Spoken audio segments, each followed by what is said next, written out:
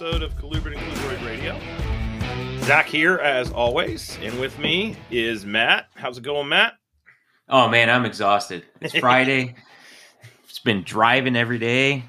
I'm like a road warrior as of late. Tell our dedicated listeners how many miles you drove this week in the great state of Indiana and whatever other states you went to. Jeez, I think I'm over 2,000 miles. Yes. From Monday through Friday.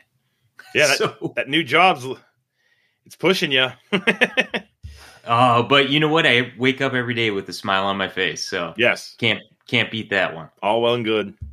Yeah, so we're going to do a brief. I think we're okay with a brief update because it really hasn't been that long since we recorded last.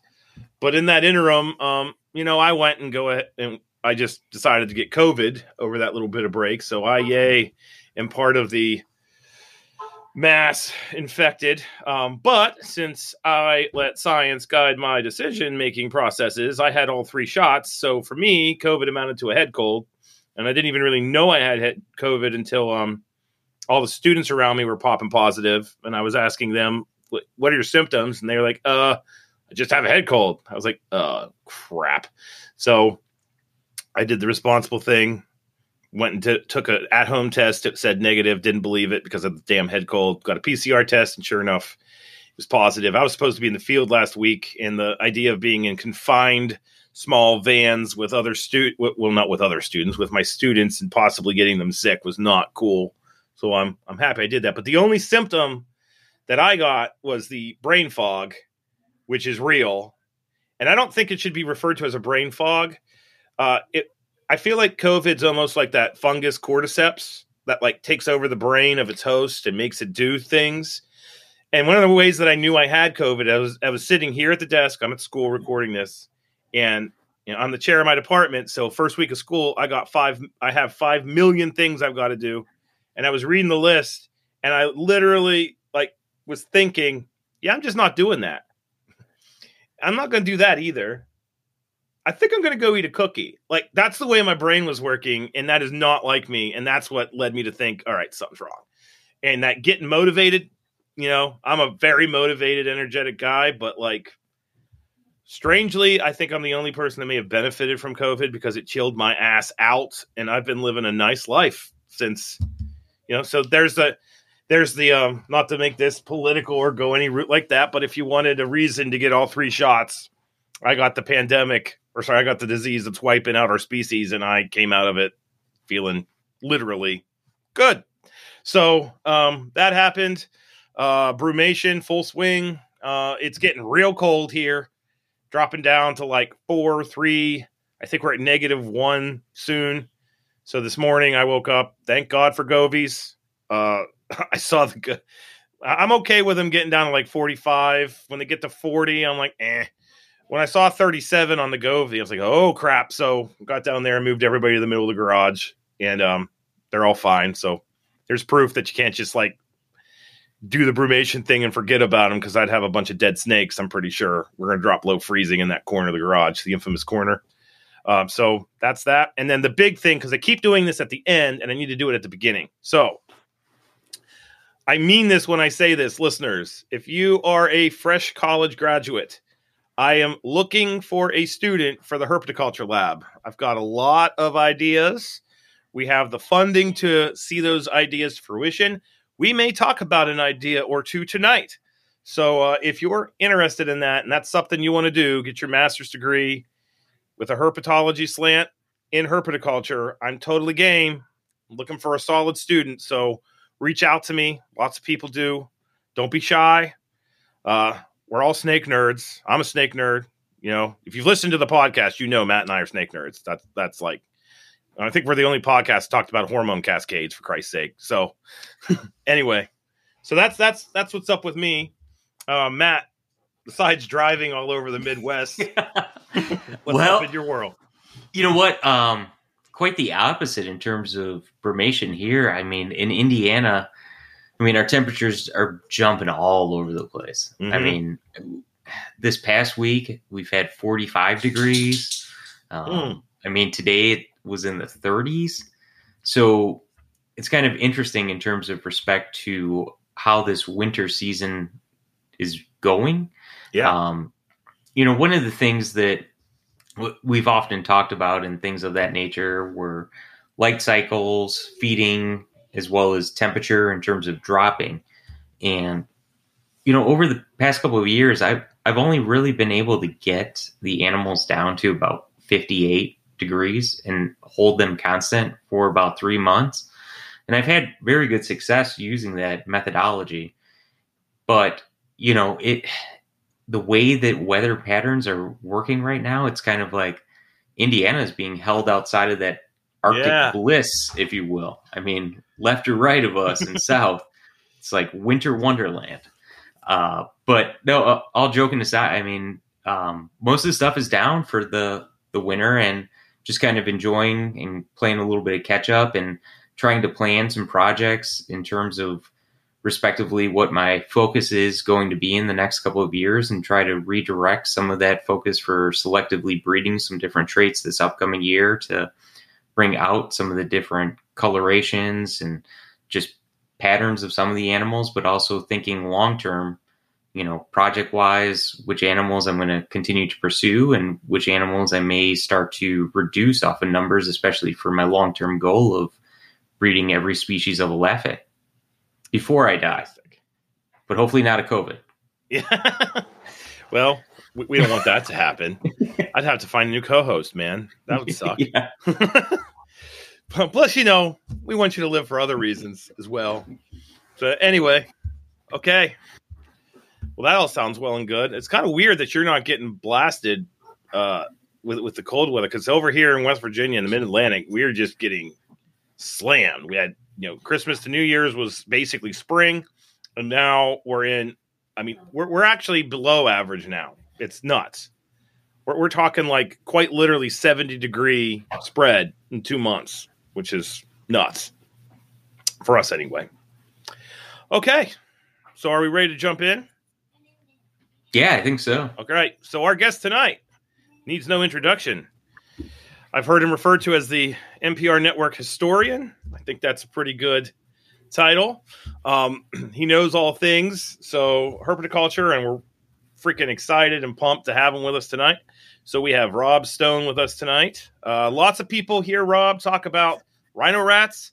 We have every intention of having a rhino rat episode with Rob on it, but we thought we would shake things up and talk to Rob about another colubrid that he has ample experience with that definitely has a following. Matt loves them to death. I have a couple of them myself, and that is the bamboo rat. So Oreocryptophis I can never say the species name. Porphyracea. There, I think I got it out.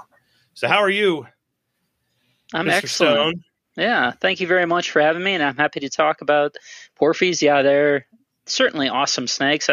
Matt's doing the Lord's work at this point, and so I'll just help him out a little bit, trying to remember some of the details, and because I know he'll be doing the same for me. Excellent. So before we jump into the Porphy talk, you've been on several podcasts, and we talked about this before the episode was on tonight, that we don't necessarily need to spend time on the Bob Rock introduction to herpetoculture piece, because that's been on NPR and THP and other places. So I wanted to spend more time just talking herpetoculture, all that jazz. And one of the questions that we always ask people is, what about colubrids makes you a colubrid keeper? So I know that you have a diverse collection. If you would, you've kept boas, you've kept pythons, you've kept lizards, all that jazz. But when it comes to colubrids, what about colubrids do you like? What do they bring to your herpetoculture table? I think I really like the diverse, obvious, same as a lot of people are going to say, the diversity, but also kind of inherent maybe in that diversity is actually flexibility, right? So some of the diversity implies that they're in unique environments or they're responding to particular stimuli in those environments. But I think also for the most part, especially, they sort of have broader baseline parameters, I think, than a lot of boas and pythons that have a much narrower range of acceptable conditions, so that you can feed them a lot, or you can feed them a lot. You can do a heavy food cycling situation that can involve feeding them every day for 2 or 3 months of the year, and then effectively or actually not feeding them the entire rest of the year. Or they have the capacity to be the classic single pet reptile that gets fed one defrost mouse every week and eats the whole year through, even feed charging on through the winter changes and everything else that's going on, getting those inputs, and they just keep on plowing ahead. So I think those are kind of the two things that really appeal to me. Obviously, there's a whole host of different ones, and that implies adaptation to different things, and that makes them special. But they're also just so generally so willing to engage. And then when you're talking diurnal one, which is probably most of them being diurnal, they tend to make really great displays and be super interactive to you too. If you walk in the room, whether it's a garter snake, an indigo, a rhino, whatever it's going to be, that they're really reactive to you coming in. They're looking at you. Hopefully it's a downer on the Ptyas because it just means that that's their warning signal and they're going to hide away. So those are kind of a bummer to me. But on an indigo, conversely, or a rhino, it means you coming in, they'll see you barely coming in, and that's a stimulus to actually come out and see if they can get some food off you or otherwise get an interaction. Yeah, I think that Matt and I, the interaction aspect's definitely part of it for us as well. So, no, very, very cool. So, just to kind of give some background, because I love your collection. I haven't seen it yet. Love to see it. But could you kind of explain the process that you undergo at this point in your herpetocultural career? What does an animal have? What's your process in deciding what makes it into the room? Like, is it just an impulsive thing, or do you have there's knowledge, then there's wisdom, and you get wisdom through experience? Like how do you have Candoya, and then the Kilobatrachus, or I don't know if I'm saying that right, but the Jamaican boas, I think, is what you have, right? And then rhino, it's not eclectic, it's just badass. So how did you make that decision to have those particular species?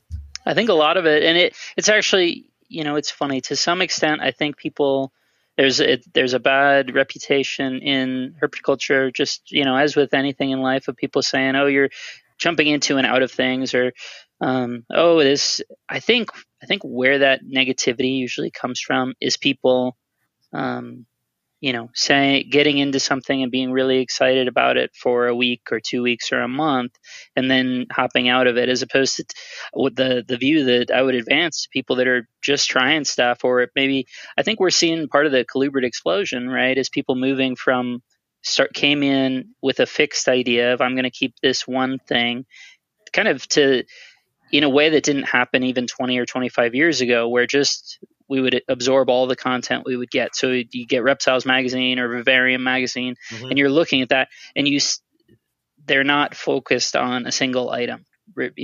What comes to mind is ball pythons, maybe you could make an argument about corn snakes, boas, true boas, that sort of stuff. I would advise folks to try a ton of different things. Just don't run your mouth about how the best thing is the thing you've had for a week. You could try stuff, see how it goes. And there will be things that work well for you. Essentially, we talk about, Eric and I joke about things in the context of saying, oh, those things suck. Well, they don't suck, but they suck relative to my expectations and my desires. But you kind of have to try different things and come to learn both the truth of those animals and the truth of yourself. So you need to try different things. So most of the stuff that I have now, if not all the things that I have now, are things that I've had before, and when I had many more things, or had before and got rid of, save for the Puerto Rican boas and the Jamaican boas. I wanted those from the first Reptiles magazine I ever read, maybe the second. So the second non-annual Reptiles magazine I read was the April or so 1998 Reptiles, and Puerto Rican boas were in there as something that was not entirely unavailable, right there. CITES 1, ESA, endangered, entirely unavailable, but it was someone in Puerto Rico just talking about them as the boas, more or less, that exist in their environs. And so from that moment forward, those were something that I thought, man, someday I'd love to get the opportunity to work with those. And it turns out there are people, you can't sell them. It's all a gift situation. There's no reciprocity. There's no nothing, it's just, it became something that was like, wow, if I ever get the opportunity to work with those, I'd really like to. And it turns out they're awesome, at least relative to what I like. I don't, and maybe some of the colubrid stuff is like this too, where I don't mind getting musked. It's not that I'm seeking it out, but it's not. I know some people it's really a problem, whereas for me it's not really a problem. I love Nerodia. I love garter snakes. The episode you guys did with Rob Shea was fantastic. Was really excited about that. Yes. So that's sort of my taste. And Jamaican boas are similarly, I guess certainly they're related-ish. They're not as close as we once thought based on their, the physiology suggests something more than the DNA actually suggests. But those are just amazing. They all look calico with all these different colors, and they're beautiful. But as captive animals to keep, Jamaican boas, they're these pretty beautiful snakes, right? But they're generally kind of fussy feeders. They're far more likely to musk. They're not very likely to bite you, but they're pretty likely to musk you. And people, the general population is like, man, those are the best.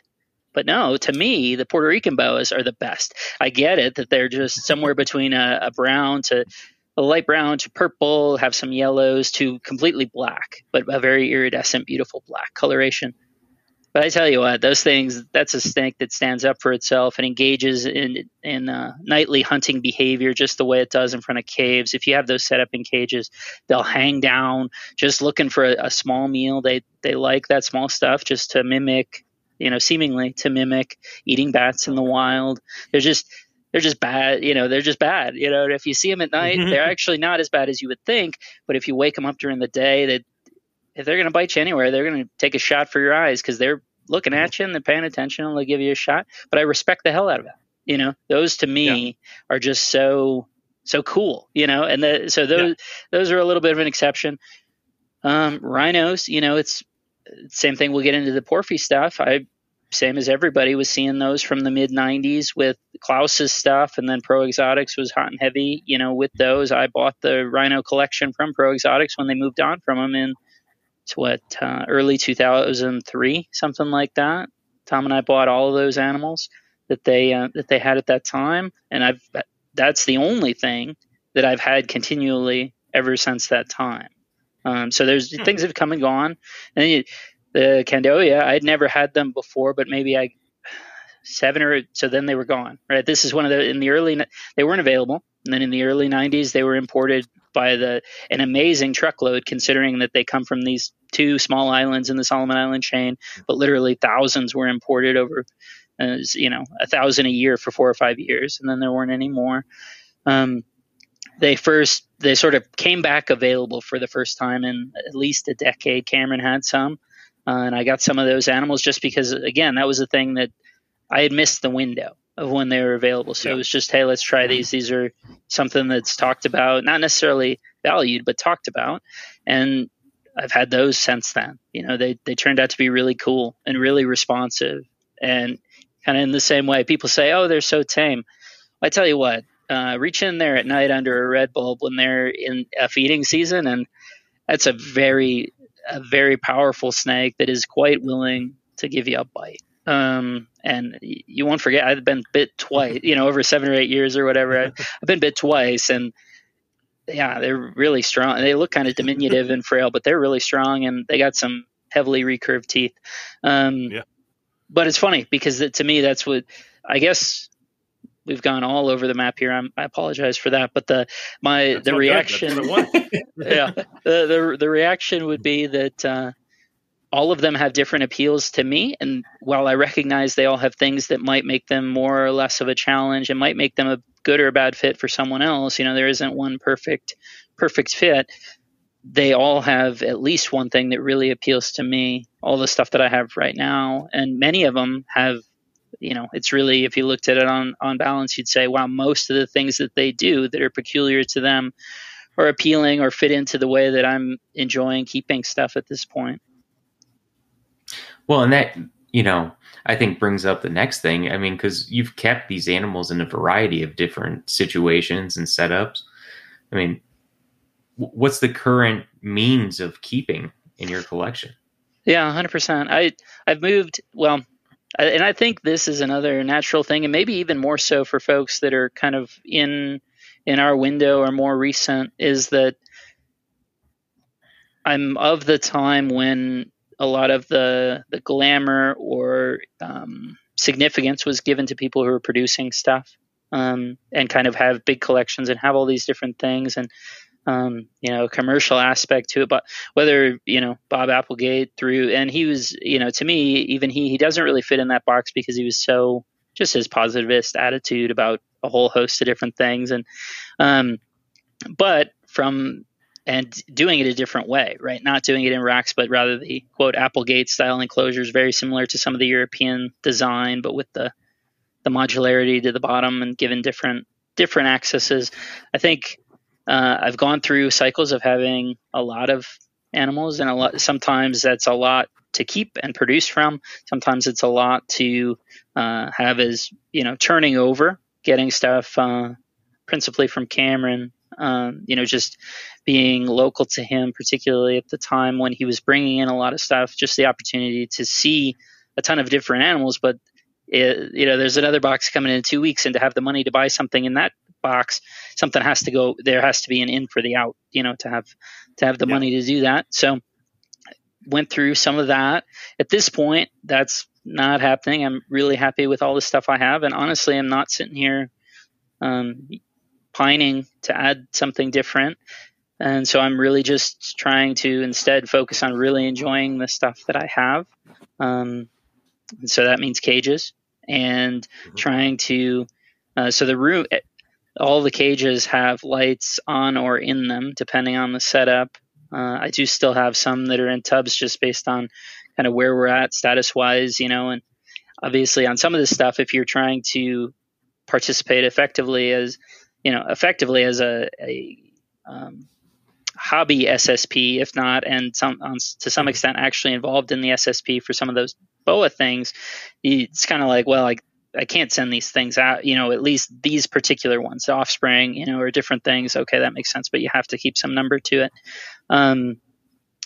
But the room fixture is red bulbs, and I have the all the lights that are on the cages timed up, and this. Yeah, we'll come back to this, I'm sure, but sort of the cosmic octopus idea of whether we need to replicate and it wouldn't be possible, right? So I'm keeping Solomon Island critters. I have a couple carpet pythons. I have northern Mexican pine snake, the depi. I have rhinos. Let's see, Jamaican, Puerto Rican boas. So a lot of equatorial or within a certain range, right? Limitation. I guess there's some similarity there, but the point being that if your entire room has to mimic the conditions of a particular one, you're going to struggle in a way that if you figure out sort of baseline parameters that will work for all the things, you can then hammer the things where we have some flexibility. And I would argue that annual light cycles is one of those areas. Maybe humidity is to a lesser degree. Certainly temperature, there are base minimums, but heck, I know you guys know from field herping and just going out into nature that the impression that's been created, right, that things only survive within this very narrow band, that I think really is a function of people keeping boas and pythons, not keeping colubrids, has people way worried about lower temperatures, intermittent lower temperatures than they need to be. Well, no, and, Rob, even talking about this, I mean, in some of our side chats and things like that, even with some of the boas and pythons that I have here just for fun, I mean, I keep them a lot cooler than a number of people. And I think some of that even has to do with some of the means of people saying, no, we need care sheets. Yeah. Right. That's kind of that's like the minute someone brings up care sheet in a conversation with me about acquiring animals, that's pretty much like, whoa, right. This conversation has just ended. Right. It's a warning to say there needs to be, right, an exchange of ideas to help you figure out what is permissible, a baseline permissible to what's happening. But yeah, you're not going to replicate all the peculiarities of your conditions, Matt. So there's no reason to. It would be disingenuous for you to say, "Oh, you need to do X, Y, and Z," and it's like, well, even your own situation isn't static relative to those conditions, probably, unless you're in a situation that you're not, in terms of, oh, I have this zoo facility that is maintaining this very rigid structure in a way that something, a non-commercial space or a space that's not solely invested for that purpose just won't do. And you'll be fascinated, people would be fascinated to see even, all that BOA stuff. My ambient temperatures will get down into the mid 60s, low 60s in the room, and have them off heat or reduced heat, so that maybe it's set at 73, running over the night. Certainly not something that people maybe would expect a feed on. And you'll go in there and all the boids are sitting there looking for a feed, where the colubrids are shut down and have no interest. And it's like, if you were to tell someone that you're doing this, I even maintained for a buddy a bunch of ball pythons. And what I saw in those animals was really fascinating, in terms of there's so much more plastic relative to what they can handle and are willing to do than people give them credit for, even in the same way, right? So this is something that I think I always I've learned to try to not trivialize anything, right? Even the stuff that we think of as common, whether it's the pet bearded dragon at the school, right? You bring that home. I don't think I've ever had a bearded dragon of my own. Actually, amazingly enough, I've had all sorts of, fancy things. I don't think I've ever had a bearded. If you actually set it up in a way that promotes its natural behavior, that's awesome. Brown and Knowles are awesome if you actually set them up to foster them to do well, and watch the behaviors. They'll engage. All, as much as I say, on the one hand, all reptiles have some peculiarities that might make them suited or ill-suited for a given keeper, they also all have fascinating behaviors. It's just a question of whether they're ones that we can watch with the way that we want to keep our animals.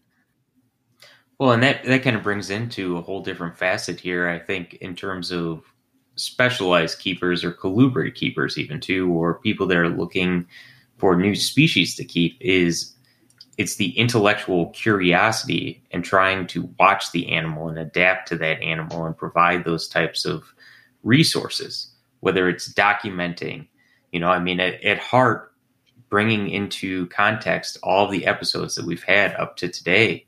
I mean, we've always talked about, note keeping, watching, adjusting, and all of those respective parameters. And that's a big part of this that a lot of people don't take to heart.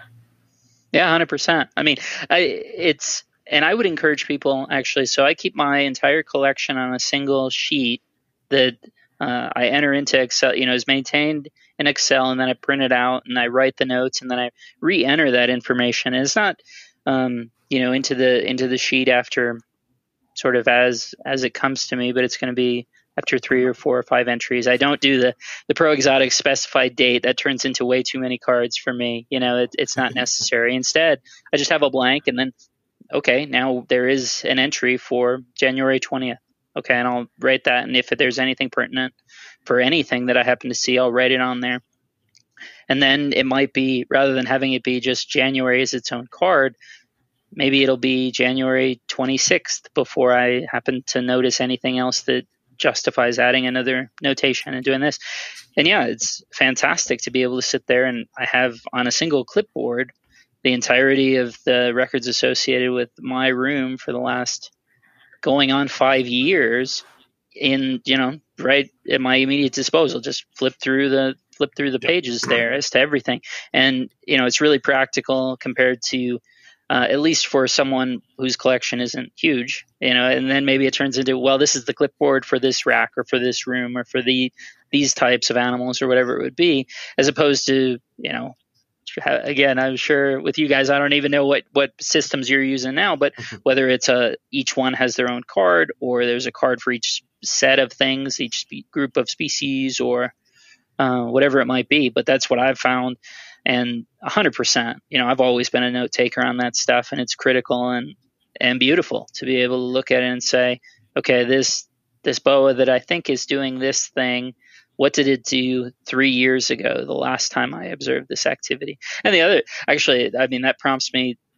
The other thing that's really helpful is having groups of things. So even though I'm sort of encouraging people to not have, maybe to have smaller collections and really enjoy them, if you have a bank of cages where you have 4 females of the same thing and you have in an adjoining space, 4 or 5, 6 males, whatever it is, and you're able to engage with them and watch their behavior, and you say, that was the thing with the Solomon Island tree boas when the female produced 3 years ago, is I had 3 I did the same thing in terms of pairing them up and they'd all obviously gone through the same temperature variations, all the octopus tentacles, right? We'd run through all the same things.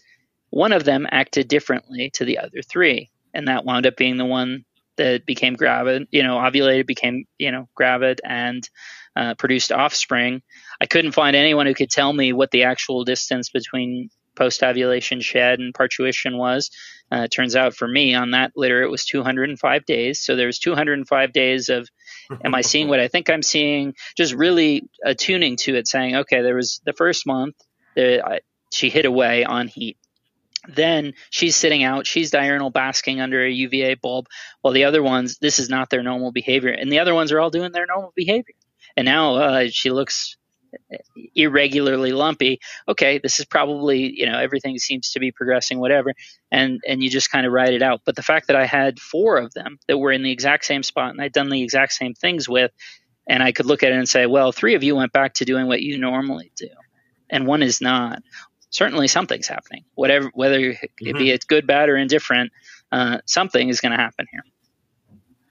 Well, and that's really curious too, because, just like many people when investigating a new species, they'll only pursue one pair. Yeah. And it's really not the best way to try to cultivate or start working with a new species that may be uncommon for your collection. And it becomes a numbers game at that point. 100%. And if anything at all goes wrong, then, you're it's over. Done. Yeah. Mm-hmm. So from that same perspective, I don't know. Go ahead. What I do is if I think I'm going to get into a species, I will buy the 1 pair, and it's almost like I'm testing out the car. And I know that 1 pair does not equate to the whole taxa. And my 1 pair could be the 1 pair on planet Earth that's horrible. It could also be way cooler to keep than the average. But I will do that, and then basically, if I find myself nerding out and I'm seeking out more information and I'm gravitating towards that animal, that's my process of deciding, these are going to enter the collection. And when I reach that point where they're going to enter the collection, that's when the infamous Herper hoarder thing kicks into gear, and it's like, all right, I have a pair, and then 1 month later, where did these 20 snakes come from? Like, literally, that's what happened. And what's really weird about me is that I'm at a weird point in my herpetoculture career, because I was hardcore into this stuff, but I was a keeper. I was not a breeder back around 99 through 2004 when I was in college. Then I went to grad school. Life happened, children, houses, job, and I was not in doing any of this stuff. I just had a pet, Florida king snake. And then when I got back into it, when it literally became my job, which 19-year-old me cannot believe that this is my job. But then I decided, okay, we're going to do this right. And in doing it right, I oftentimes, when I jump off that ledge and then the 40 whatever show up, I do this introspective thing, like, is this the right way? Do we need 40 of these? Because what you mentioned, Rob, the whole, the numbers game, and I know Matt and I both have substantial collections or manage substantial collections, but there are times when I think, what would it be like if I just pushed everyone aside and I just had 5.8 water cobras, false water cobras, and just did hardcore deep dive on this species? And I know my personality, I've got herpetocultural ADD, and that's not going to ever happen. But at the same time, would I become like the ultimate falsy keeper because I'd become so in tuned to all aspects of their care the way I am. But I also I like diversity, so it's kind of a weird dynamic. I think that's my perspective. 100%. I think the other thing that reminds me of, actually, in talking about, well, what makes a room mixture, or what, why do you have the collection you have, is actually that hits the nail on the head there, is that something is always happening. I have nocturnal snakes and I have diurnal snakes. I have things that are, super responsive to what you're doing. I have others that are less responsive that I like for other reasons. So, have lizards and have all these different things, so that there's always some stimuli at a given time, as opposed to if you just have a bunch of Australian pythons, then nothing is happening during the day. It makes a ton of sense to have Australian, goannas to have in the room too, because then you have, literally your own television program going on in the room. Because otherwise, even whether it's for your own enjoyment, right, and you have the ability to come enjoy it during the day, or maybe sometimes you do, right? There's a holiday or whatever it might be. There's something you can engage with during the day beyond having to take something out to do that, right? You can just sit there and enjoy it. I think that is a big part of it, is like actually fundamental diversity, so that you do get that experience of, I can walk in any time of the day and something is doing. I know, when I walk in, that a bunch of this stuff is not going to be doing anything, but hey, actually at this time, and even it's not so specific, right? Obviously, it's the middle of the day versus the middle of the night, but there's different things that are active right before and after, right before and right before in both contexts, right before the lights go on through just after, and then right before they go out and just after. There are things that are open, and engaging in things in the full middle of the day, and then there are things that are all night long. And I think that's an awesome thing to do. So liking enough things that you can have that is really fantastic. And heck, if you can put up with doing fruit flies, having dart frogs, dart frogs are fantastic. The bummer with them, right, is that it's just the bug thing, in the sense that, to me, there's no Goldilocks for fruit flies. You always either have too many or not enough. It's really hard to do. You have to just always have too many and feel like it's a waste and it's not working, or you're going to come up short and it's going to be a problem. So if you can accept that reality in your life, then add some frogs, add some noise, get this stuff. And those require a beautiful display. Well, not necessarily a beautiful display, but a display, and kind of push you in that way and help you learn some of those skills as well. Yeah. So you've mentioned it, and I think this is a good segue. The cosmic octopus. I hear you talk about the cosmic octopus all the time. And I always sit there and think, like, when you start going on the cosmic octopus discussion, you definitely have me hook, line, and sinker. I'm in it because I totally love this idea. I love this concept. I know Matt likes this idea. And I think with colubrid keeping, there's all kinds of tentacles from the cosmic octopus invading our world. And that's part of the reason why we like these snakes so much. But I'd like it, if you don't mind, to just kind of explain what you mean by the cosmic octopus. Like, why is it cosmic?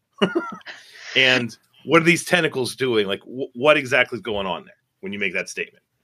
Yeah, so to me, it's just an expression, really, of the idea of our own limitations and how that interplays with our interactions with the natural world. I think it's, there's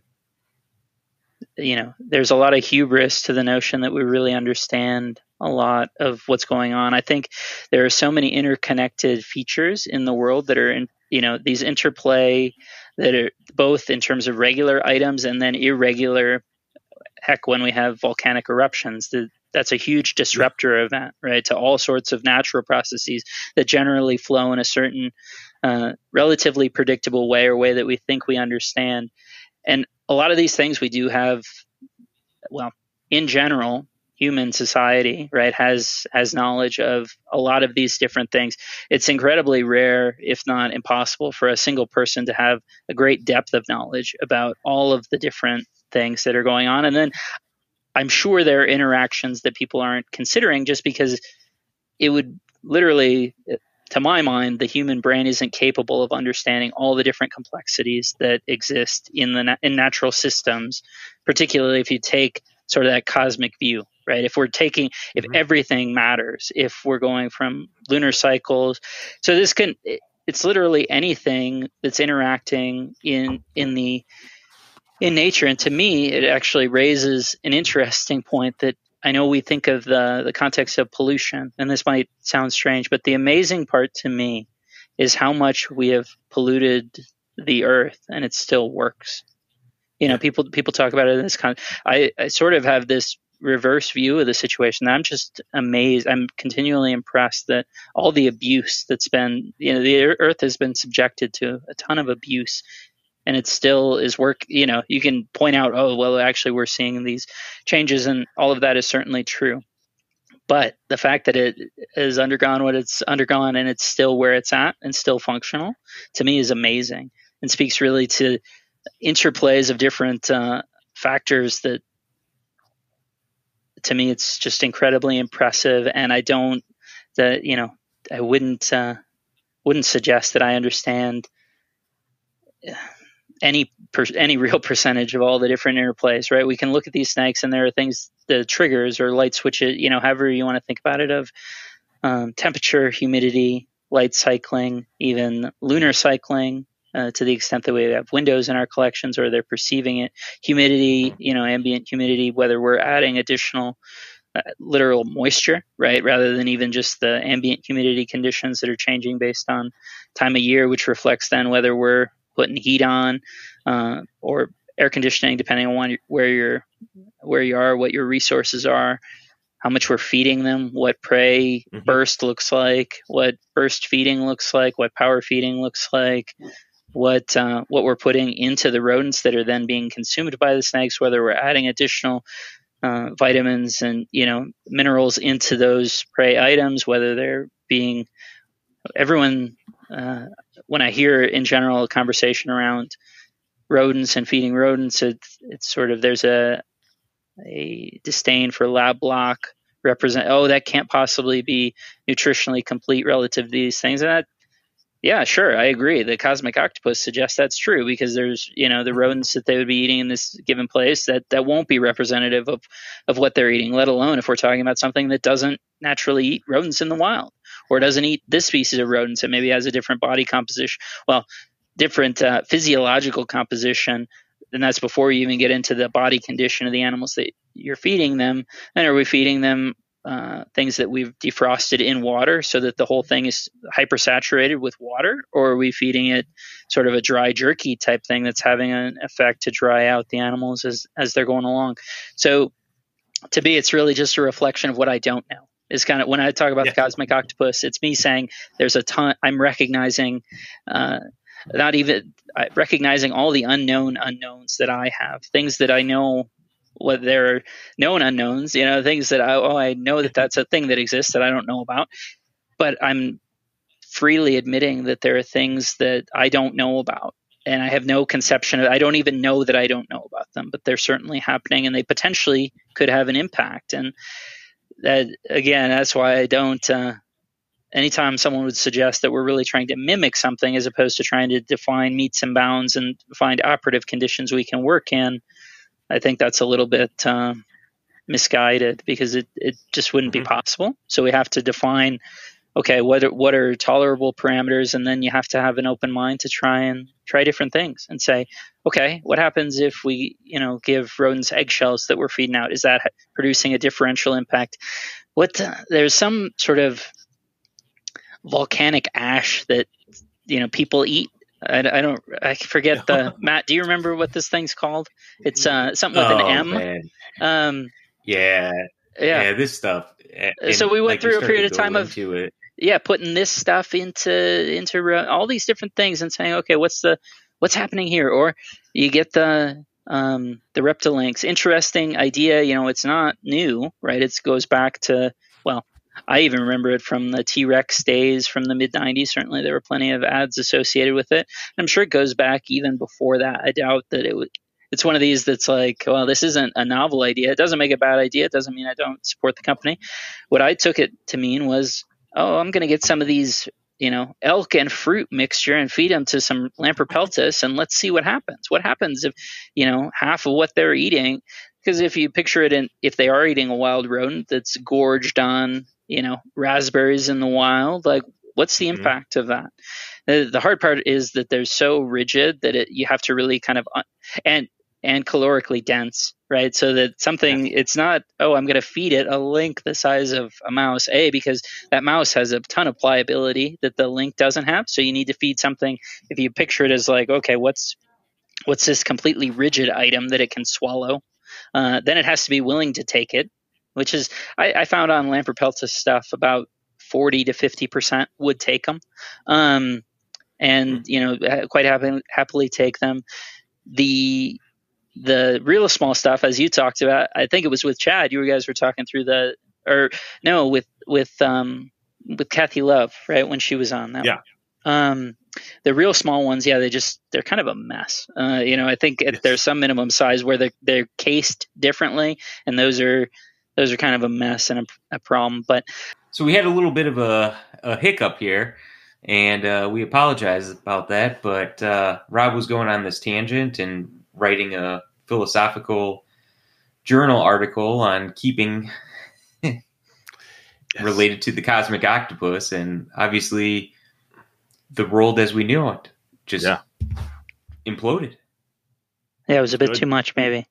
Yeah, I don't know. I think we were in the Reptilinks bit, and I guess just the suggestion to try and push boundaries and try different things and see how they go.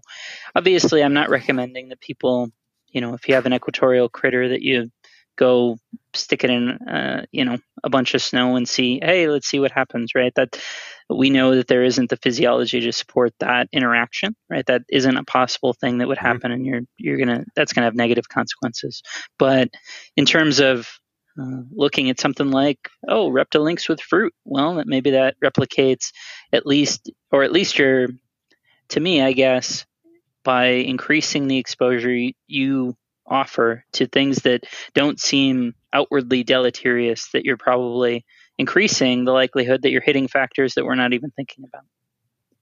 Yes. No, I agree with you 100% on this one. Zach obviously does too. And it's kind of interesting off of this is I had a friend that was a hunter, and every year he would take his excess deer sausage and actually pump it into small mice and then feed it to his breeder females, which I always found very interesting.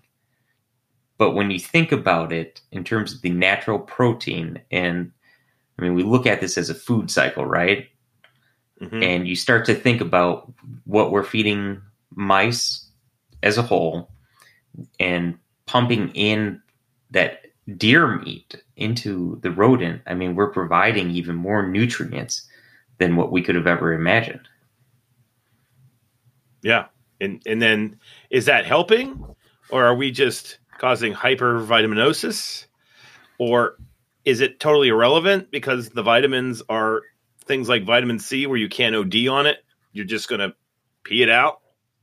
But do they pee it out the same way a mammal pees it out because it's urates and it's not a liquid, it's a paste? Thinking this way, this is why I wanted to do the Cosmic Octopus talk, is that a lot of times I feel like we can get bored with our collection, and the way that we deal with the boredom is, I got to go get something new. And then you end up adding and adding and adding and adding and adding, and then you get to that overwhelm period of your herpetocultural career, which then leads to burnout, which then leads to I got to get out of here. And I one of the things that we promote with our podcast is just being, observing, taking it all in, and that being part of the process. And I think the Cosmic Octopus is what helps explain that approach to keeping. And it just, I'm not trying to be elitist in any way, just trying to change people's perspectives. And a snake you've had for 20 years, if you start asking questions about its current setup, how could I make it better? You don't do the care sheet cowboy approach. You actually maybe read a book about it, or you go into iNaturalist and do what a lot of people do, and you find the places it is in nature, and then you go and follow it up with WeatherSpark, and you look at the weather there, and it just kind of engages you more. and it might make you think about the keeping more, and it might make you try something new. And if you try something new, it could work, it could not work. If it doesn't work and the animal's alive and it's none the worse for wear, then, you learn something. That's just part of this process. But this kind of keeping really, I think, makes herpetoculture so much more engaging, interesting, and most importantly, fun. And that's the way I like to keep. So, like, great example, I'm going to give him props. Justin Smith, this week, within the week, found out he had Gonosoma jansenii eggs. And I'm very familiar with those jansenii. And it's been fun watching Justin with those snakes. And he's a perfect example of this because I think when he got them initially, I don't know if they went right into a tub or they went in. When I say tub, I don't mean a rack tub. I mean tub with a Brahms specialty enclosure glass door kind of situation. But, he's a great example of what we're talking about here because he got the animals and then first he had to figure out like how to get them to eat, how to get them established, how to keep them in their damn cage because they were, little escape artists. We'll throw that out there. Figured that out after he got them out of the closet a couple times. But, that's part of it. The Cosmic Octopus showed up and you got to outthink the snake, but you can't necessarily go at this like I'm an expert. So you get them established, there's growing. Then Justin decides, okay, I'm going to give him a lot of hides based off my observations. I'm going to give him all these plants. Don't have to be real plants, but I'm going to throw a pothos plant in there just for kicks. Watching them, he's in tune with the animals. And then if you listen to him on your episode with Snakes and Stogies, he realized, like, because he's a student of the serpent, he's watched the things. They're not acting the same way. You kind of have that fear response. Something's up. Goes in, but he spent enough time with them to know something's up. Lo and behold, there's eggs. And how did he get the eggs? He read and talked to people and discussed. I think he talked to you too, to be honest with you. But when you keep that way, it's so much more rewarding when things go right than when you just basically go, okay, 80-degree hotspot, Aspen, tub, water bowl, mouse every Saturday. Like, you're not, forget about talking about the animal welfare here. As a keeper, you're just denying yourself so much enjoyment if that's your strategy. And that's where taking the notes comes into play, all this kind of stuff. So, yes. Oh, yeah, 100%. One thing I've never really explored or talked about, and maybe this will be a future episode, is burnout. Within relative keeping of colubrids and chasing the dragon, Chad started to talk about that, and I chased the dragon not with Asian rat snakes or anything of that matter, but this is going back probably 15 years now, and in terms of milk snakes, Hondurans, Nelsons, all kinds of stuff. And then I just realized, holy cow, I'm just not happy, and what am I doing? And and I really just went down the narrow-minded path of what we're going to talk about tonight with Rob, which is Porphyracea. And I started keeping and growing numbers relative of each one of those subspecies, if we really want to call them subspecies for this matter, until we actually really identify what's actually going on. But, I started to experiment with things. I started to play with different variables of that. And I don't have a good feel for it, but that was my passion and love for that. Yeah. So, and that's a perfect segue to porphs, I think. So, any final thoughts on this, Rob? No, I think it's fantastic. I think really that's it. It's just the humility to recognize what we don't know. All right, sweet. So, Porphyracea. Matt obviously loves these snakes. I think Cock's Eye is in your logo for Serpamitra, correct? Sure is. And it's in that painting up there, right? Oh, nice. So, you were, Rob, you were at Pro Exotics, and you were part of the initiation or the first big wave of Porphies in North America. And then I believe you've kept them independent of that. But for people interested in bamboo rat snakes, do you mind just giving kind of your view of the history of them entering the hobby, how they got here, what the major like push was way back in the day? Like we talked about last week with Chad, how you had to buy a reverse trio at first, and the price tag was pretty up there. But like, what was your experience with initially getting into this wonderful group of snakes? Yeah, 100%. My experience mimicked that of Chad. I think my impression, right, was that Klaus was the first to breed them, as you guys talked about. I had gotten the Lowy province animals and produced from them in probably 96 or so, 95 to 96, somewhere in that range. And he exported those through Cameron to the United States, and I believe those were the first. Well, there were probably Vianti here that hadn't done that well before, that would precede that, right? So wild Vianti had come in, I'd imagine, before that, but those would fit into the box of things that historically didn't do that well. And in general, right, they're a little more muted, particularly wild ones are more muted than Coxeye that were just these fire engine red with twin, racing stripe look, the real classic, the non-banded, the non-missing pattern look. And Klaus sent those to Cameron, and they went to principally Pro Exotics and then some zoos in the United States. And I think he probably sent them 3 or 4 years in a row. But the first ones that were sent, I believe, were 1998 model year. Ah, okay. And so was Klaus breeding them from wild caught animals, and then the progeny were what we were given here in the States? Is that basically how this worked? Yeah, 100%. As far as I'm aware, right, Matt? He had 4 or 5 original animals, I think. Yeah, it was 5 original animals where all captive-born stock up to a couple years ago originated from, which is, when you think about the prolificity of these animals and how many clutches they lay a year and how many eggs they lay, you really start to wonder specifically on these animals. And, we talk about inbreeding, and people always are asking about getting unrelated pairs and things of that nature. No one ever knows. That's always been one of my aspects when conversing about things like that, is we just don't have enough of that information.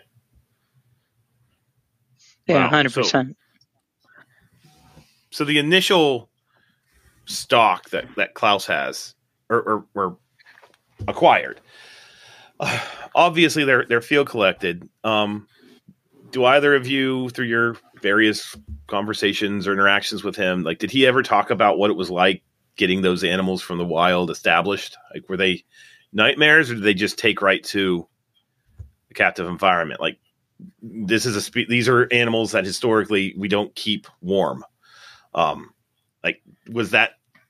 Was he in tune to that right off the bat, or was this one of those whole trial and error, cooking some Oreo Cryptophis to finally realize, room temperature, that's what we need to do? Like, how did those, that's the kind of stuff when it comes to these kind of conversations that I really like, the little nitty gritty details. So any idea on that? Yeah, I think there was some familiarity. Certainly, what out of that original group, they all did pretty well. He did write an article in Soria on kind of the added, the process, the acclimation process, and initially getting that off the ground. And the funny bit is, you can actually see that one of the 5 wild ones that he got had the reduction in pattern trait. So where they start missing pattern along the neck, one of the wild animals pictured in that article has that trait. So you can see where the genesis of that trait in our population. And just like any of these wild caught first time species, I think a lot of it is just monitoring the animals and adjusting accordingly. You start to learn a lot about the animal, and Klaus never really went into much detail off of keeping it. One of Klaus had sent me some pictures of his keeping style over the years and how he changed things. At one point in time, Klaus was producing hundreds, if not thousands, of colubrids a year. And he kind of changed that because he was going away from the box, if you will, of not only a rack system, but just having free flowing boxes throughout the room of just, resourceful, useful boxes. And his style changed more towards what we see in herpetoculture overseas, which is you're living with the animals, which I think is a very cool style because he had terraria in an area on his walls with couches in the middle so he could sit in his chairs and watch the animals, which is something that I always think, living amongst the kept, you're really being inspired and learning about what you have within your own personal collection. That's really cool. So basically he went from not a sterile technique, but basically bins, tubs, and then ultimately evolves to the vivariums in the bookcase with the setups to like learn and observe and watch. Sweet. So from that, obviously we get the progeny, and then those progeny are sent here. And then this zoos, pro exotics. And is that when you got your introduction to them, Rob? Yeah, so I had seen them in that general context when they first had them, right? That was soon followed by them opening up the store. And, I had been in the area from then when they moved from Boulder down to Denver. And so going from, the big grand opening and consistently going a couple times a week, from then through the whole time. So getting exposure in that way. And then I started working there in 2002. And they still had some at that time, still had the rhinos at that time, which had kind of come at the same time frame. I think those, similarly, Klaus had pioneered along with the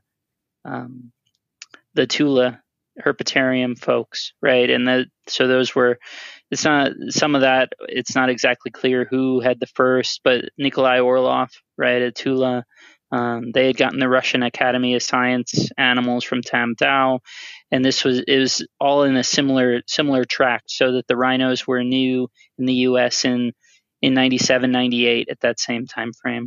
And so I certainly was seeing them. They were not accessible to me as a kid, a teenager. The things that were $4,500 or $5,000 a reverse trio, as Matt and Chad talked about so extensively, and I know both Matt and I have some thoughts on that. But so I was seeing them from that time frame, and then getting into them from there. Possibly the first coxswain I had actually were from Fort Worth Zoo. Might have been Zoo Surplus from Fort Worth. The first ones that I had personally. So when it comes to keeping porfs, is the way we keep them today the way that American herpetoculturalists figured out how to keep them back in the day? Or was there an evolution between today and when they first showed up? With this whole keeping. Well, let's just kind of go over their general husbandry in case there's people listening. They're like, what the hell's a porf? So that might be worth like just throwing out there into the ether. Sure, 100%. Right. So they were, as of the original monogram, right, in 95? Is that when the monogram's from? They were a Laphae, and subsequently are Oreocryptophis, Porphyraceus, and then Coxae, Biontae, Laticinctus, Pulchra, Pulcher or Pulchra, depending on, obviously, some of this, the mutation is associated with the Latinized ending of the scientific name. So we have lots of gender changes between a Laphae to Oreocryptophis, right? We have a gender change that causes the endings to change. So more confusion. Which not many people understand, which creates even further confusion based upon masculine versus feminine. But that might actually be for maybe a more scientific talk. Yeah. Really. Related to naming species. Yeah, 100%. So bamboo rat snakes all the way from India through Nepal up through Southeast Asia, through Vietnam, up into China. And they're, I think the big issue that we've seen with these, right, is that a lot of the our initial exposure to these was based on a very limited data set of information. And I think a lot of things that were taken to be firmly conclusive were probably wrongly so because of the limited universe of information we had, or it coming second or third hand. So I think Klaus, right, had exposure to being there and seeing things, but a lot of anyone downstream from that, right, is taking it secondhand. And he did as to your initial question about keeping them in captivity, I feel like he was very open with his information, because I know even, Robin and Chad, it wasn't necessarily that they were intuiting how to keep these successfully, but rather it was Klaus being open with what was working at that point in time in terms of saying, yeah, keep these cooler. And then they, much to their credit, were kind of taking that and running with it, saying, okay, we're living in a very temperate but volatile climate. Let's try and maximize what he's saying and take that to really be true and see what we can do. Very cool. So when it comes to the actual husbandry then, and this is for both of you, I feel like I'm kind of interviewing you both because Matt's part of this, Oreo Cryptophys world as well. And all I have is a pair of Pulcher. That's it. So, anyways, standard operating procedure care for this group of snakes. Racks are oftentimes utilized. Heat or no heat. Like ambience, or keep them at 82 during the day and drop them down to 75, or is like 82 a death sentence? And I know we just got done bitching about care sheets. I'm not like promoting a care sheet here. I'm just trying to get gross generalities out there on the table.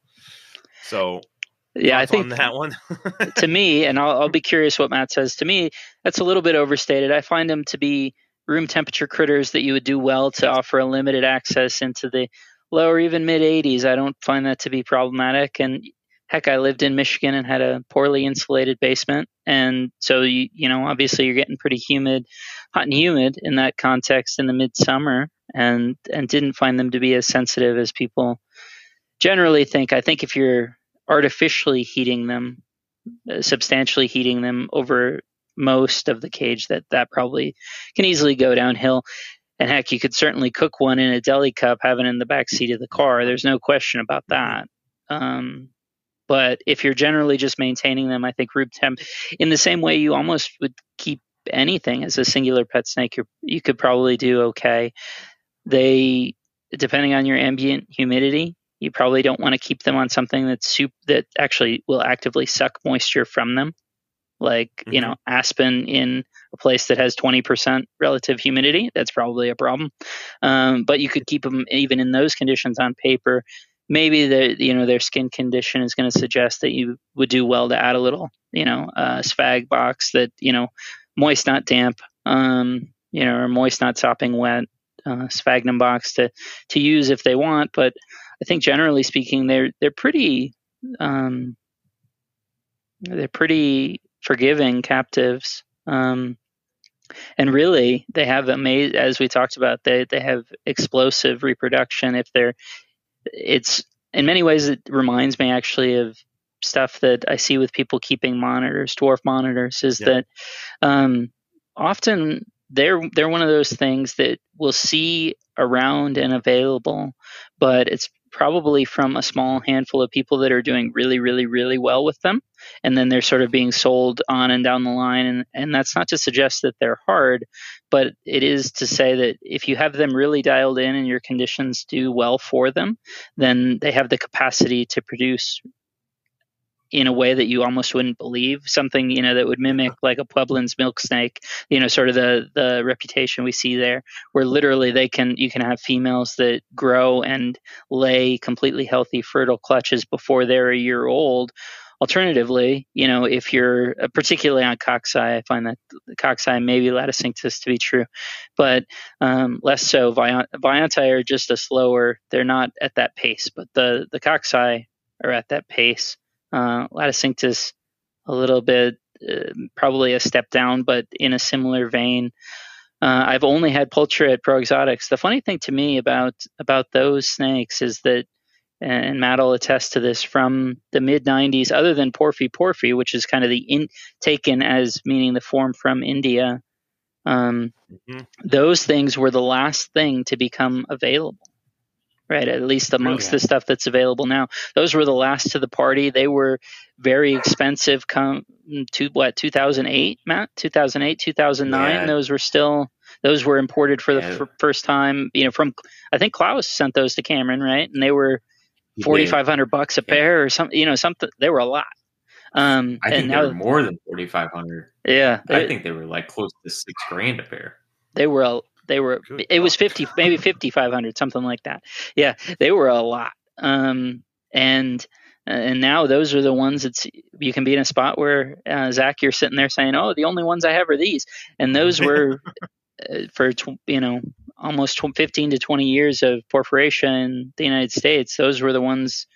Again, beyond porphy, we can get into whether those actually exist or whether they're the same as pulchra, locality pulchra. But ignoring that question, those were the last thing to come available. So those were the ones. All the ones that Klaus sent, those things, man, they don't hesitate to bite the hand that's holding them, which is a relatively rare feature particularly in a rat snake. Yeah, talking about care and the nature of these animals in terms of relative keeping, I do think that part of the issue with keeping them is related to the respective humidity, bedding of the animal, airflow throughout the cage or rack system, and temperature. I really think in some of these aspects, we do start to keep some of these animals too warm. And that's just not even just porphyracia, but just in generalities, where with the porfs, I tend to keep them at room temperature. I don't think keeping them too cool alters or degrades from their natural life. I actually think it helps with them, because I think what ends up happening is we start to kill sperm as well as their breeding behavior or cycle relative to that. As keeping them a little bit cooler, I think it's better because they'll seek out warmer temperatures if necessary. So I tend to keep mine at room temperature. I do offer, heat, but the thermostat is set at 77 degrees. So relative to that temperature, it's available, but are they utilizing it? Not so much. Where I think if we keep an animal, and this is just natural behavior and watching animals, if we keep an animal at a constant temperature and don't offer behavior or aspects for that animal to escape those temperatures and move from cooler to warmer, we limit that animal in terms of their natural behavior. Okay. And by having them just in a warm spot, that animal can't escape, and resultantly, we could be killing the sperm of a male, and could also be part of the reason why we don't see more porphyracia. Because in 2012, memory serves me correct, I produced 600 cocci in that season. Jesus God. And I would imagine all those animals have sold, we would see more cocci. But we don't. And those animals were all sold, purchased. So where did they go? Like Rob said, I don't find them to be a difficult species to keep. But if we are limiting the availability to the cosmic octopus of natural resources, and they don't have those escapes, we really are limiting not only our keeping skill, but we're also limiting our growth in the hobby for knowledge of keeping different species, not only this particular, but other Asiatic rat snakes, montane boas, across the board. So, yeah, 100%. I think that's totally right, Matt. I guess I'm viewing it when I say, because we're 100% on the same page. It's just a question of extremes, right? Of saying what's my the limited basking temperature that I'm offering them, or if we have a daily fluctuation, or a seasonal even daytime high but down, a big question becomes, what's the nighttime low? What's our shift over time, right? What rate of variation are we seeing? And is that offsetting so that they can get a little warmer during the day if they can get cooler at night, right? What do we have? What's the totality of the system? I think there's something that does really well if you, in a variable system, basically, that has an option to get a cooler running variable system, so that, okay, it's never going to be oppressively hot consistently, because they are susceptible to stress, right? The thing that always I've come to see that's always makes me nervous is when people obsessively check their egg boxes, right? So they're perpetually checking them. I had a Laticinctus that I happened to open up inadvertently, intentionally, but inadvertently while she was in the act of laying. And that stressful interaction of me doing that caused her to, become dystocia, become egg bound. Yeah. I took her into the vet clinic at the university, and because they were obviously in there, I'd considered kind of what Kathy Love had talked about, right, of aspirating the eggs down to make them more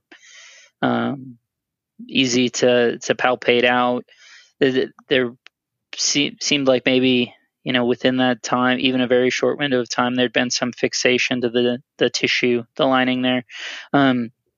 But the point would be that, I bring in the animal and I say, they have no idea what it is. And I'm saying, okay, please be very cautious with this. These are snakes that will stress easily and react very badly to that.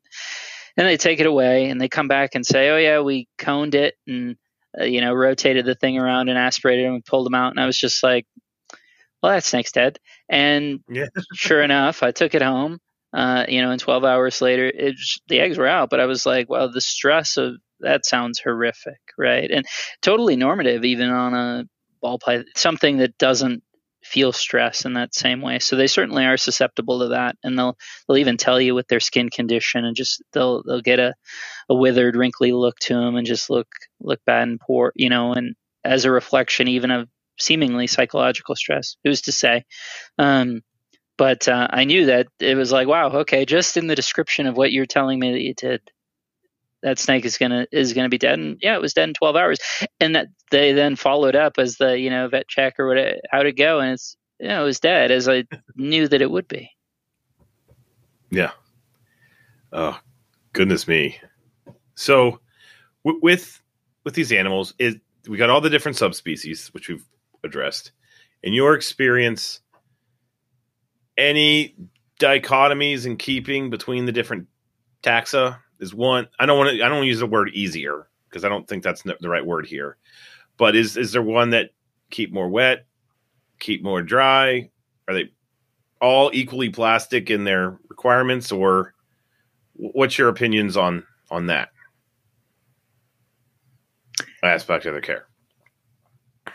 Yeah, to me, I don't, Matt. You might have a different feeling. To me, coxswain are the most forgiving in some way, the most sort of robust in general, and most forgiving, most likely to feed really well and do really well.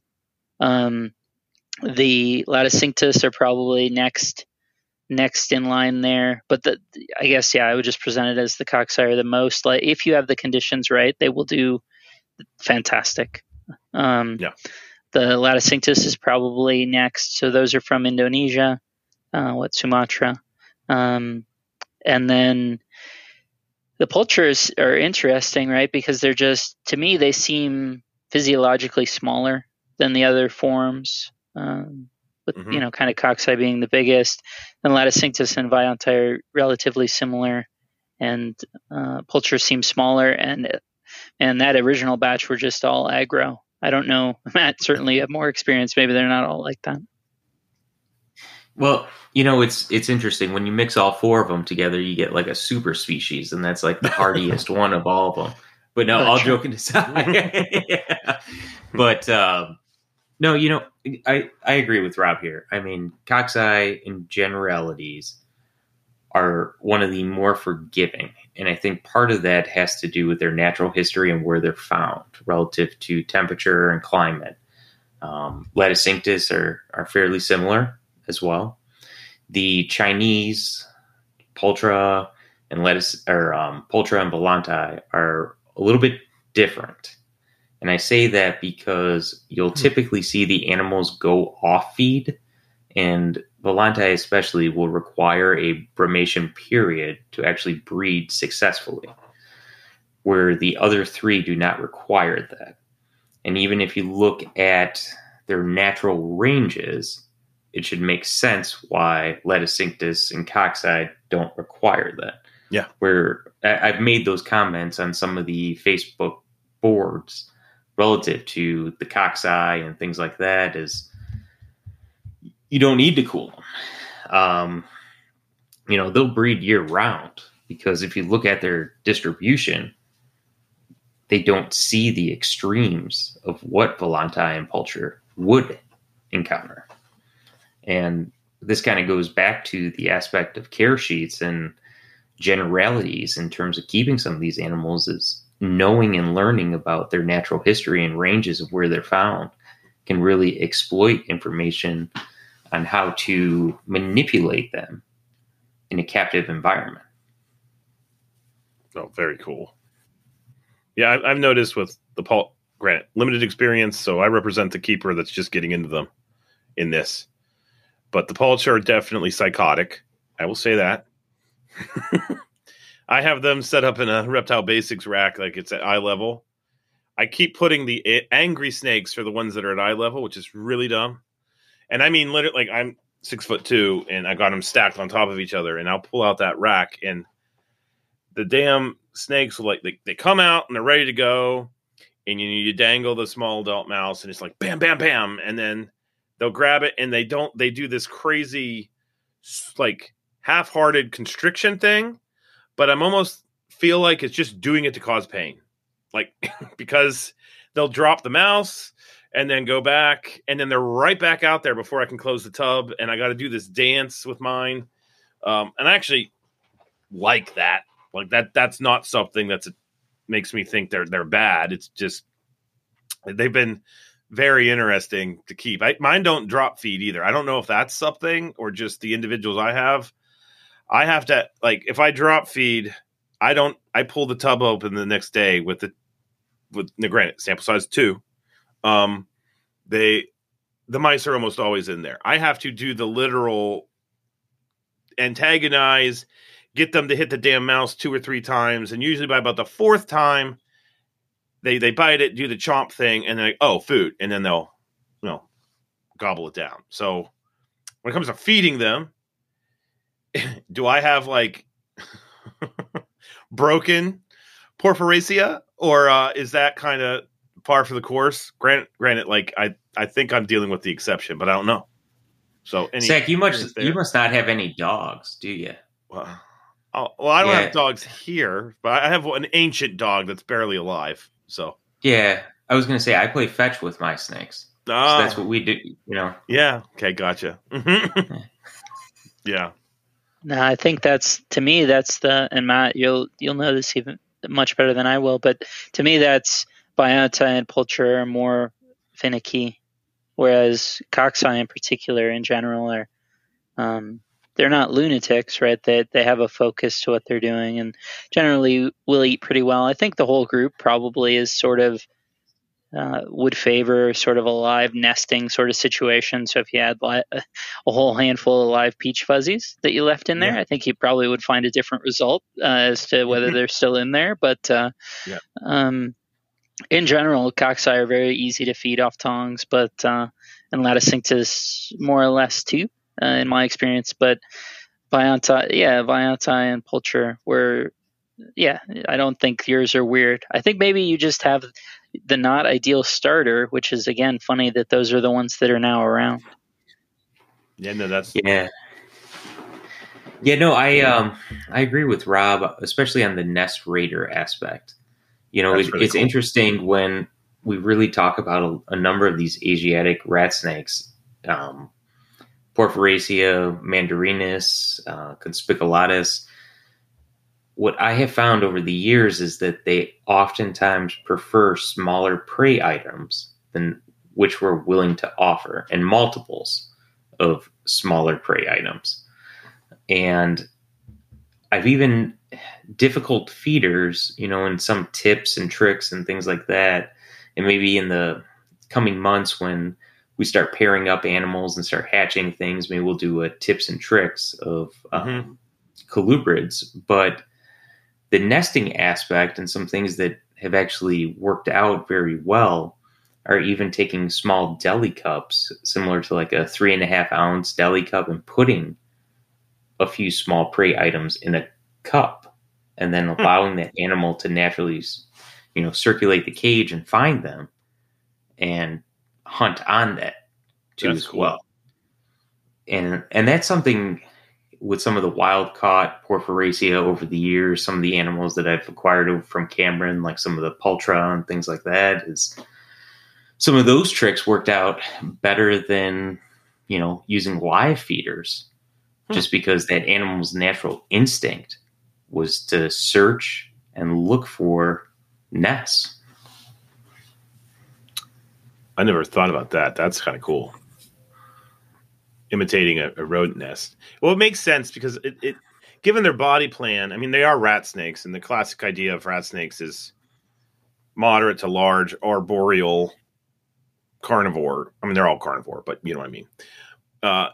But with these guys, with Oreocryptophis, it seems like, and I remember reading this in Klaus's book, that these guys are more of a fossorial on the ground, going in amongst like interstitial spaces between rocks and boulders, right down there where the rodents are nesting, almost more like our, milk snake group, like Lampropeltis triangulum or something like that. And I found triangulum before after they've raided a nest in the field, and that's crazy. One of the like wildest things ever is finding an eastern milk snake. That's our lamprey that we have around here.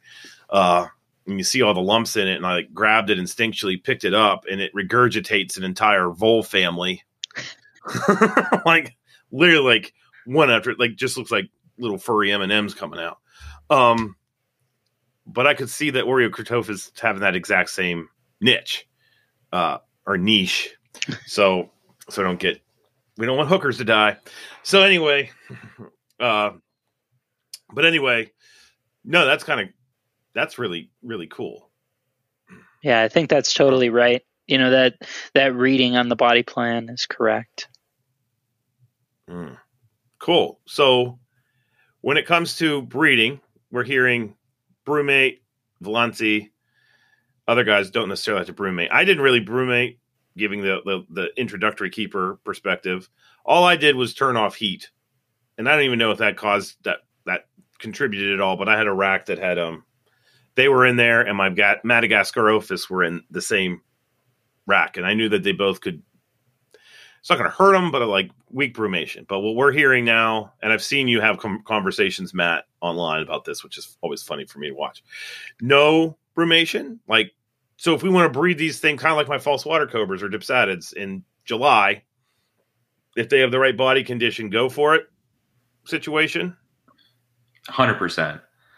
It's very interesting, and this is something, I mean, Rob and I, we've talked about, and just in terms of conversations, is if the animals are healthy, they will breed. One of the biggest issues in this hobby is everyone is fixated on the weight of an animal. And I don't know where this comes from. I don't know how or why we compare these things, but I've had cockeye breed at 1 year of age and were 2.5 to 3 feet long. And I've had cockeye that have bred at 3 to 4 years. I think one of the biggest aspects in terms of breeding behavior or introductions to this is, are the animals feeding well? Do they have good body weight? What is their overall condition? Because if you do not have one of those attributes at an optimal condition, you're setting up the animal for failure. And on top of that, when you breed animals too young, especially the first time, you're increasing the risk with the egg laying. You're also putting the male at risk because the male could have issues with prolapse as well as just feeding behavior afterwards too, because the breeding behavior increases stress on the animals. And I would even say be careful of improperly sexing Porphyracea and putting in two males together, because males will actually kill each other. And that's interesting. Like rip the epidermis of the animal off to death. Whoa. Mind's blown right now. So, have you seen this? Not that you sit there and are like, all right, kill each other, but like accidentally putting them together or something to that effect? I've done it on accident. I don't know, Rob, have you ever seen it? Or I've seen it with rhinos.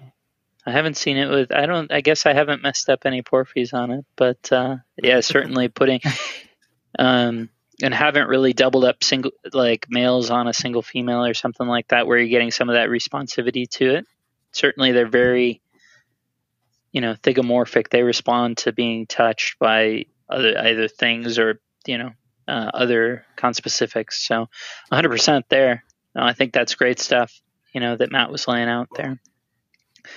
To me, the body condition. Well, and the other thing that jumps to mind, right, is it actually reminds me again of the dwarf monitor situation where just because some of them can, like, Frank Reed is someone who's very attuned to what he's doing, right, with these specific species. It's like, oh, he's breeding, again, same exact situation where the female's laying eggs at under a year. But that's the exceptional animal. And you're talking about having a huge sample size, and this is the one that just did great from day one. And that was the case with the coxswain that I had that would be in that spot where it was just literally just super responsive and fell into that pattern. That's probably what, Matt, 5 to 10% of the ones that can be in a spot to do that. But they totally, it's they're capable of doing it. It's just it certainly wouldn't be the recommendation if you have a pair of them.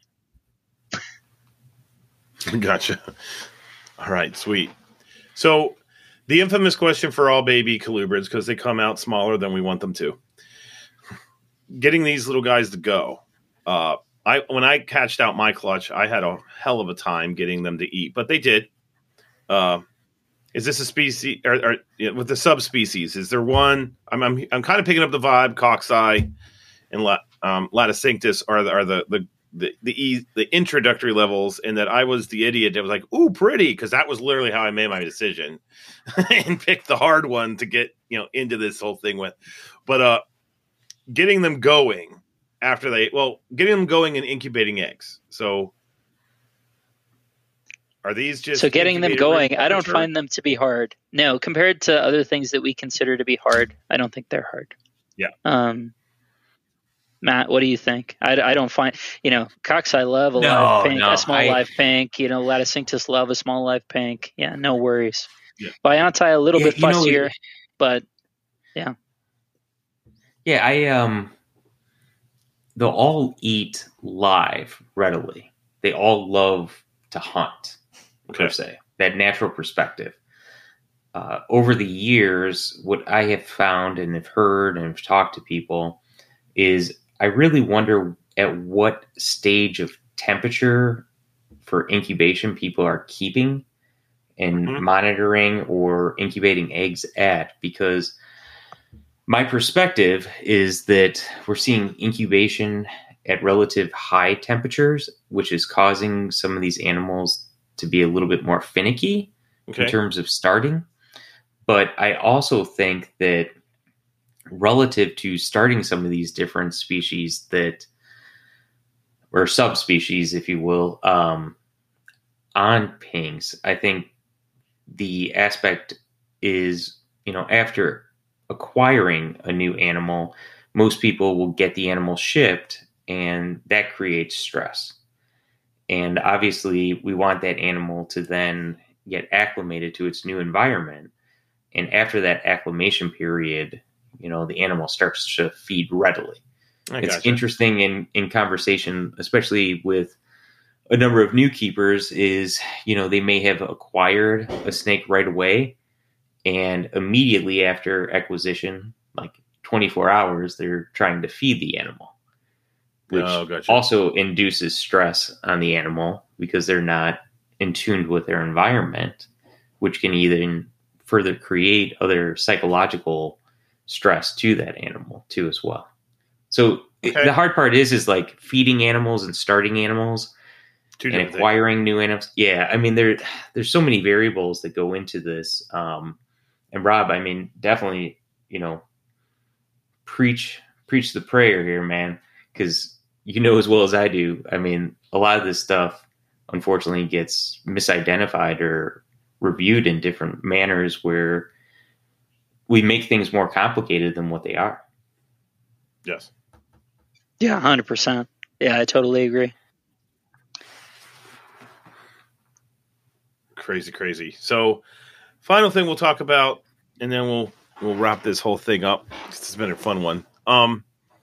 Is today's Oreo Cryptophis. Just because it says it's Pulcher doesn't mean it's Pulcher. So,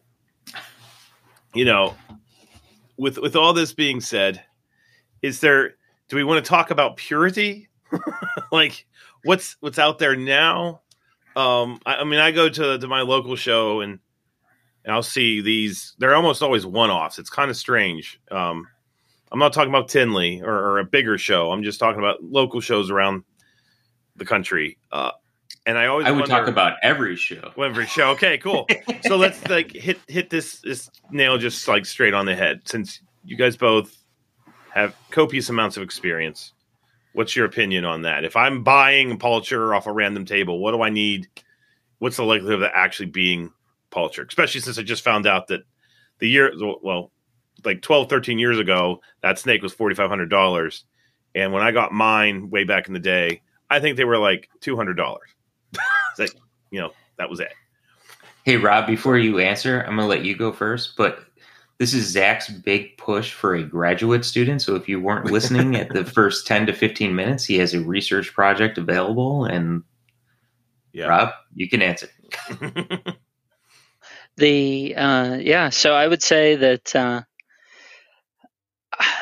I think in general, maybe the Pulcher, right? The wild stuff was coming in, and there was some captive hatch stuff that came in.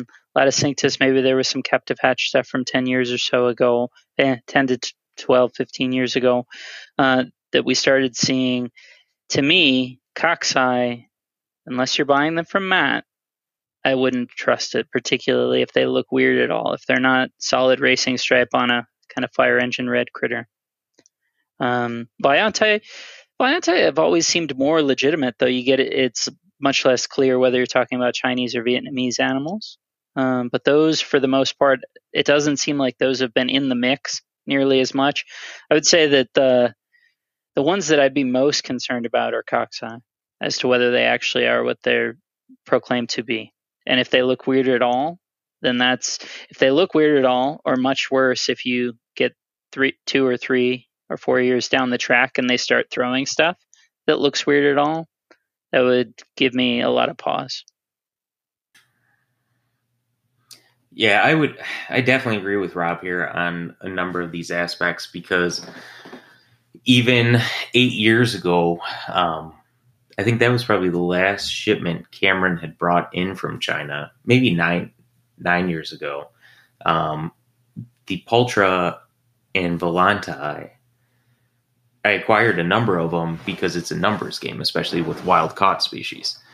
And there are misrepresentations in the hobby. And I think what has happened is people have bred for intellectual curiosities themselves, wondering, what happens when I breed this to this? What does the animal look like? Because at the species level, right? I mean, when we think of Porphyracia, I mean, yes, can they breed together? Yes. But should we do this is kind of a moral or ethical question. But even more so, I think what the hard part is now, presently, and the issue that we're facing is the moral encompass, but also the financial gain that the hobby alludes itself to. And what I think we've seen is people paid an outrageous amount of money for some of these integrades that were available.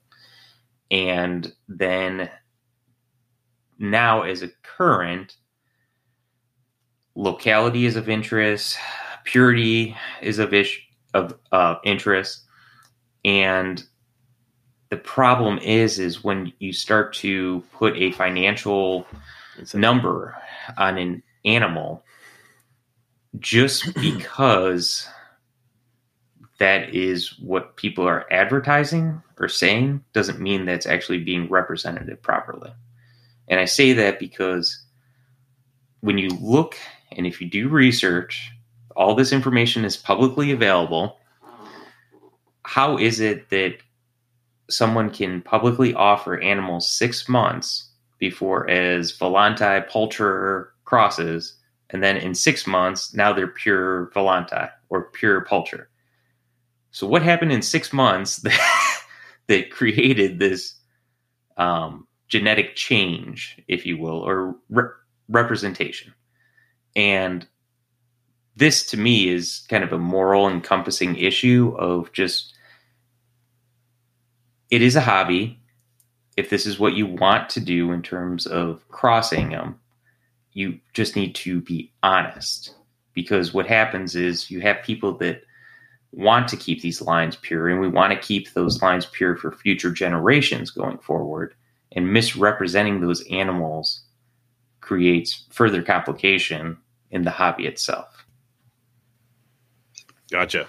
Yeah, 100%. And it reminds, we see this all the time in the Morelia stuff, all these different communities. And for a long time, right, it was sort of defended with the position that, well, I'm honestly representing what I'm doing. Well, here's the thing. You can look back on Mexicana complex stuff in the 1980s, and a lot of people were, maybe they were honestly representing those things. If you don't have a very specific individual and lineage and sort of tracking that relationship, you can't trust a theri, that it's purely a theri. You cannot, because it's been, 35, 40 years at this point, and absent a few very specific exceptions, if I see something labeled as a theri on a random table at a show, I have no faith at all that that's true. And that, I think that's the aspect, the longevity to some of this stuff. I think we underestimate that, or people who are willing to make those, to cross those boundaries and say, oh, but I'll be honest about what I'm doing. And hey, the guy who bought it from me said he'll be on it. Sure. But 30 years is a long time, and a lot of time to lose track of what's what and whether you can really have confidence in that. And you can argue that the whole thing doesn't matter, right? That there are snakes in boxes and that it doesn't matter. And that's totally fine. But if you want to have respect for that, if you acknowledge the other side of that argument, then fundamentally one denies the other the right to exist, right? That's the hard part about saying, oh yeah, well I'm you do you, is that it's like, sure, but going forward, if there are no new inputs to the system, you actually are making it less and less feasible for someone to have the alternate view.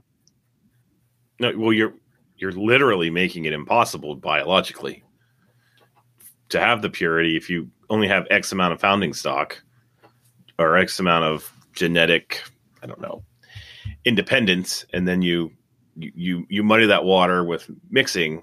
You'll never have homozygosity. You're going to have permanent heterozygosity. That's just the nature of the beast. Yeah. Well, and there's, it's so interesting is you can, to the watchful and experienced eye, you can easily identify when you have crosses. I posted pictures a while back, and, some of this stuff has been spread out, but as a gift, someone had given me an animal that was 4th or 5th generation in lineage, but had all 4 subspecies included. So Coxeye, Leticinctus, Pultra, Volanta, and they just kept crossing it and crossing it. And it was very interesting to observe, photograph, keep for a while, but I had no personal binds of wanting to continue with that. Yeah. Because, things that distinguish or phenotypically identify these animals, I mean, even with pure Coxeye, this gets commonly asked is like, how do I determine if this animal is pure, blah, blah, blah.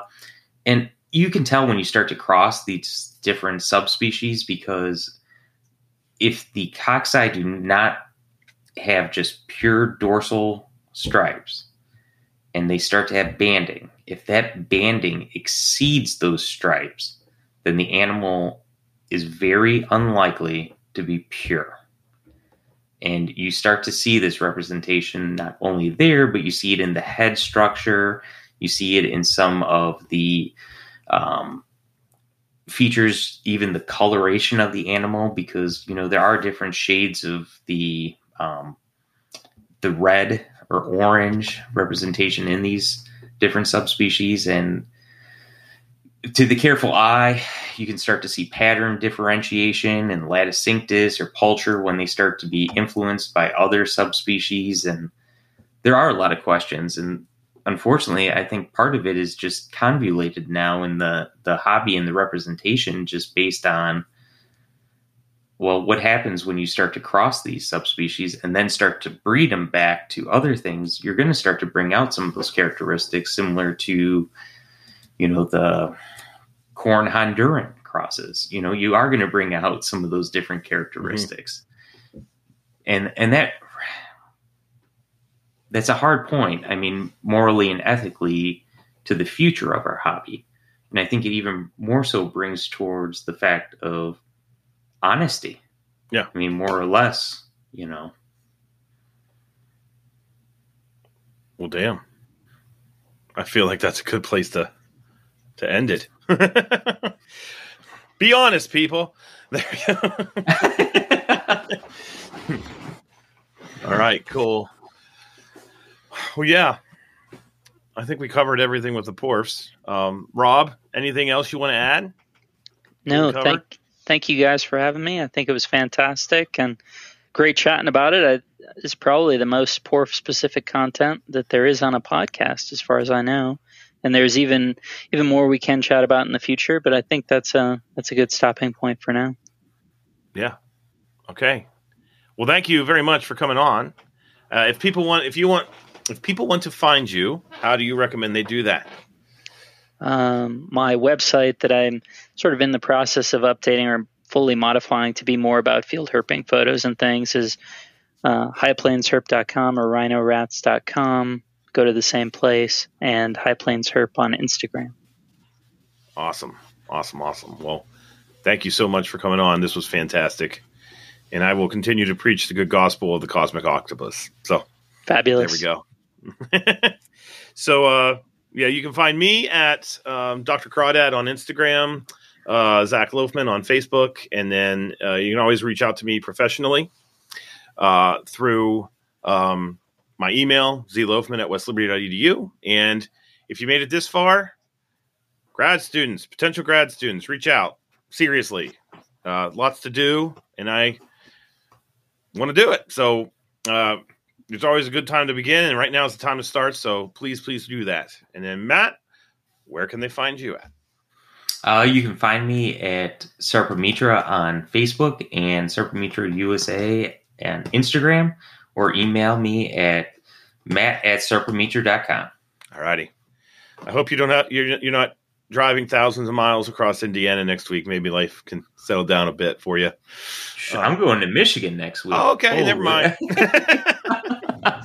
All righty. Okay. Well, this has been another episode of Colubrid and Colubroid Radio.